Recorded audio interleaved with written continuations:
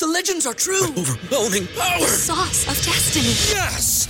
The most legendary sauce has arrived as McDonald's transforms into the anime world of WickDonald's. The greatest flavors unite in all new savory chili McDonald's sauce to make your 10-piece Wick Nuggets, fries, and Sprite ultra-powerful. Unlock manga comics with every meal and sit down for a new anime short every week only at WickDonald's. Ba-da-ba-ba-ba, go! At participating McDonald's for a limited time while supplies last. Paranormal experiences don't really work to a timescale, and therefore we invite you to listen to a dark minisode. Hello everyone, and welcome back once more to another installment of a dark minisode. Last week, our minisode unfortunately did not take place as the submitter asked me not to release the episode at the very last minute, and I sincerely apologise. However, if somebody wishes that to be the case, I'm always going to do what they ask. Believe me, I understand completely how disappointing that can be, but at the end of the day, this is your show. So if one of our listeners has taken the time to write down their experience and send it in, if at the last moment they decide they don't want it out there, then that's their call, and I completely respect that. The only thing I would ask is that if you do submit an experience, do so with the knowledge that it could be used at any time. The amount of submissions we receive are numerous per week, and therefore we don't have the time to get back to everybody individually, and therefore 80% of the time you may be very surprised to hear your experience read out. And that simply means your experience as you've submitted it is perfect for us to work with, i.e. we felt no need to have any sort of back and forth discourse around any of the content or any potential legal issues about the submission. And therefore, if you have submitted something and you haven't received a bounce back email to say undelivered, consider that we've received the email and everything's fine, and at some point your experience will be told. Speaking of submissions, before we go into today's experience, a quick reminder that if you're looking to submit an experience for use on the Dark Paranormal Show, ideally it needs to be between 3,000 and 4,000 words, or 6 one-sided pages of A4 on a Word document. That tends to be the right amount of time for an episode of the Dark Paranormal. Anything less than that will be featured either on a minisode or on our Dark Bites Patreon show. And don't forget, you can listen to the entire back catalogue of that show, Dark Bites, over on Patreon by heading over to patreon.com/The Dark Paranormal. But right now, I want to talk about something a little bit strange. I'm talking about those weird coincidences, synchronicities, if you will. Recently, I've been doing quite a lot of reading about the occult, taking myself on a deep dive of, for example, the demons of the Lesser Key of Solomon, the alleged 72 demons that were trapped within a vial by King Solomon way back in biblical days. And these books have all the details of these 72 demons and also instructions on how to summon them. Not that I'd ever be so stupid to even attempt to do so. But my point is, it was a very recent decision of mine to take a look into that topic. And therefore, when today's minisode came through and featured, well, I'll let you decide. It certainly struck a slight sense of synchronicity with me. I completely appreciate that playing devil's advocate, pardon the pun, it could be simply a case of, for example, saying red shoes, and wondering how many pairs of red shoes you actually see out on the street.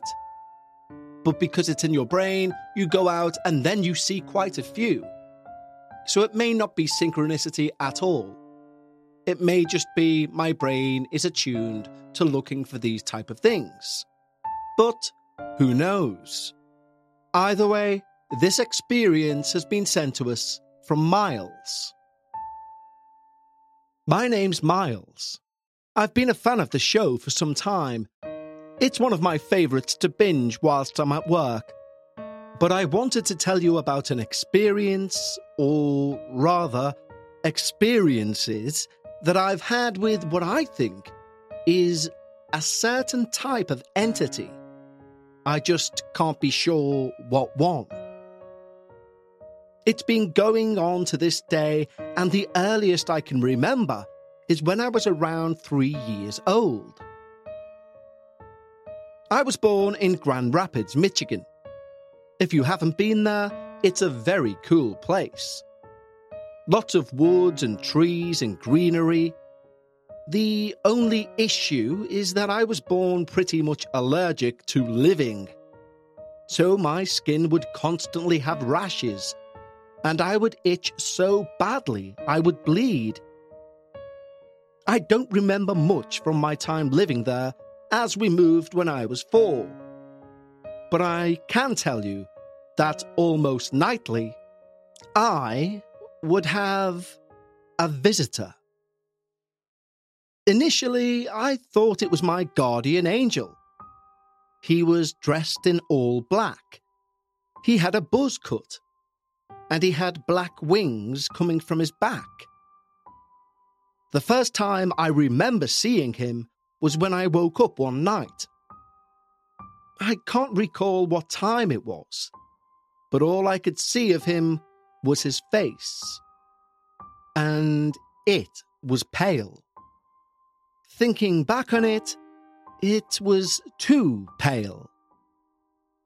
Initially, I thought it was my dad, so I hopped out of my bed, or crib at the time, and approached him.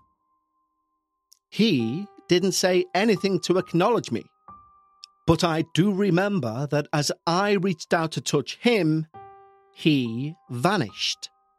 There were also other nights. Nights when he would come to my window and just listen to me talk. The best part was, whenever I had rashes, he would heal them. I would talk to him, and the next day, my skin would be clear. It's kind of weird, but that's why I thought he was an angel. Boy, was I wrong. There was a time I was just wandering around the house in the middle of the night. I have ADHD, so I would regularly get out of bed and just go and explore the house. I remember going into my little sister's room because I could hear her crying. And being the good big brother, I was going to try and calm her down. That was when I saw where she was looking. She was looking at the back corner of the room, where on the ceiling was my guardian angel. Being naive and a kid, I told her it was okay and he's a good guy. But that didn't help. After that, my parents came in to calm her down, as she was still a newborn, and I got into trouble for being awake. The last experience I can recall in Michigan was in the middle of the day. I was in my room playing with my toys, when, from my closet, I heard a voice. A voice that said, "Come in." Now, normally my closet was 2 French doors that would slide out, and then you would have your shelf, your clothing rack to hang things from. However, this time, there was a room. Again, being a curious little kid, I went in, and I saw my guardian angel standing next to a small door. The room my closet had transformed into was something reminiscent of some abandoned attic. And this door in the back of the closet was kind of similar to the one that the little boy gets trapped in the movie The Sixth Sense. the part where the bullies lock him in the crawl space. The only thing that stopped me from going in it was my mum telling me dinner was ready. To this day, it kills me that I didn't go in, as I would have loved to have known what was behind it. But my consciousness knows it probably wasn't good. Now, I should explain that I was raised Christian. My dad is the pastor of a church, and that's why I recognized what I thought was an angel. I'd been telling my parents about this person, the man in my room who healed my rashes. I even nicknamed him The Man. Eventually, we moved to Colorado, and I can recall a time when my dad and I were flipping through a Bible, and he landed on a page that showed an angel. I told my dad, "That's him, that's the man." I don't exactly remember the page or what it was depicting, but I'd finally put a face to the name of the man. Now, for a couple of years, nothing happened. Everything was peace and quiet until I was about 8 or 9 years old. I had a collection of CDs that were excerpts of the Bible, going through all of the major stories, such as the creation story, Noah and the ark, the crucifixion, etc. I remember this like the back of my hand. I was building Bionicles at the time. For anyone listening who are fans of that, it was the OG Mata Nui XD. I was listening to the creation story on my CD player when it got to the part where it talks about the serpent tempting Eve. Now, something this storyteller would do is create different voices for the characters. And the voice of the serpent, who in the Bible is of course a representation of Satan, came through my speakers in a deep, unearthly voice. I can assure you, the normal tone of the narrator's voice was not like this. This wasn't my first time listening to this story. I can't explain it, but it was deep, crackly, almost robotic. It was unearthly, and I remember it freaking me out so much I started crying. The worst part was, when I went to eject the CD, it wouldn't come out. It took my unplugging of the player in order for it to stop. Needless to say, I never listened to those discs ever again. There was another time when I had some cousins over for my sister's birthday party. Real quickly, I'll explain the outside of the house I lived in just to understand this part better. We lived right next door to my best friend, and there was a small alley in between the two houses. And coming out of the back door, if you went right, you would find an open gate and walk down the alleyway to the front door of the house. Now, when we were all playing, we would use every piece of available space, so we would be in that alley fairly often. I remember one of my cousins going into the alley, and he came running back, screaming. The parents thought he was hurt, but he said something along the lines of, "There's a ghost." Naturally, I, with some other bigger kids, I was about 11 or 12 at this time, went to investigate. When we got into the alleyway, we didn't see much, except for a small hole in the fence at the end of the path. And through that hole, you could see a face. It was grey. It had long, greasy black hair and dark, sunken eyes. This thing did not look human. I can still see this thing in my nightmares. I ran back, freaking out.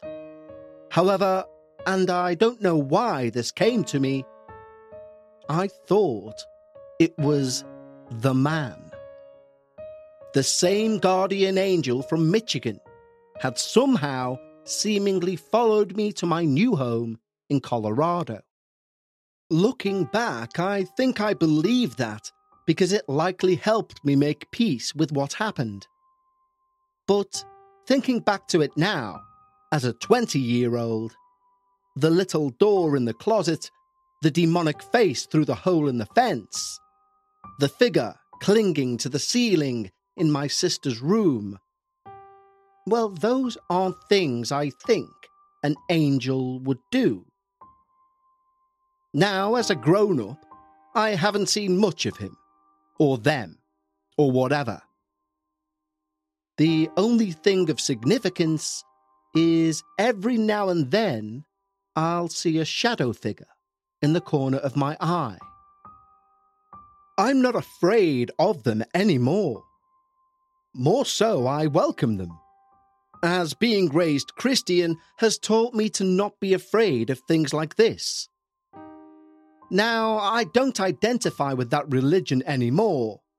However, I definitely see myself as a spiritual person. And therefore, I sort of look out for these things, to try and more or less understand them. So reflecting back on these experiences, and trying to put them in the realm of what I know about angels, they fit more along the lines of a demon rather than a guardian. I don't know what they or he wanted, but I can now tell you it definitely wasn't good. I'll keep you updated, of course, if anything substantial comes my way regarding this. But thank you for telling my story, and I look forward to future episodes. Miles. Thank you so much, Miles, for submitting your experiences for the show. And I must say they're terrifically visual. I was with you on every step of that experience. And God only knows what that thing was. And I do mean that quite literally. God only knows. But once again, Miles, thank you for your submission. And I'd like to thank each and every one of you for choosing to spend your time with me here on your show. And I'll speak to you all on Friday for episode 6 of The Dark Paranormal Season 14. Until then, take care.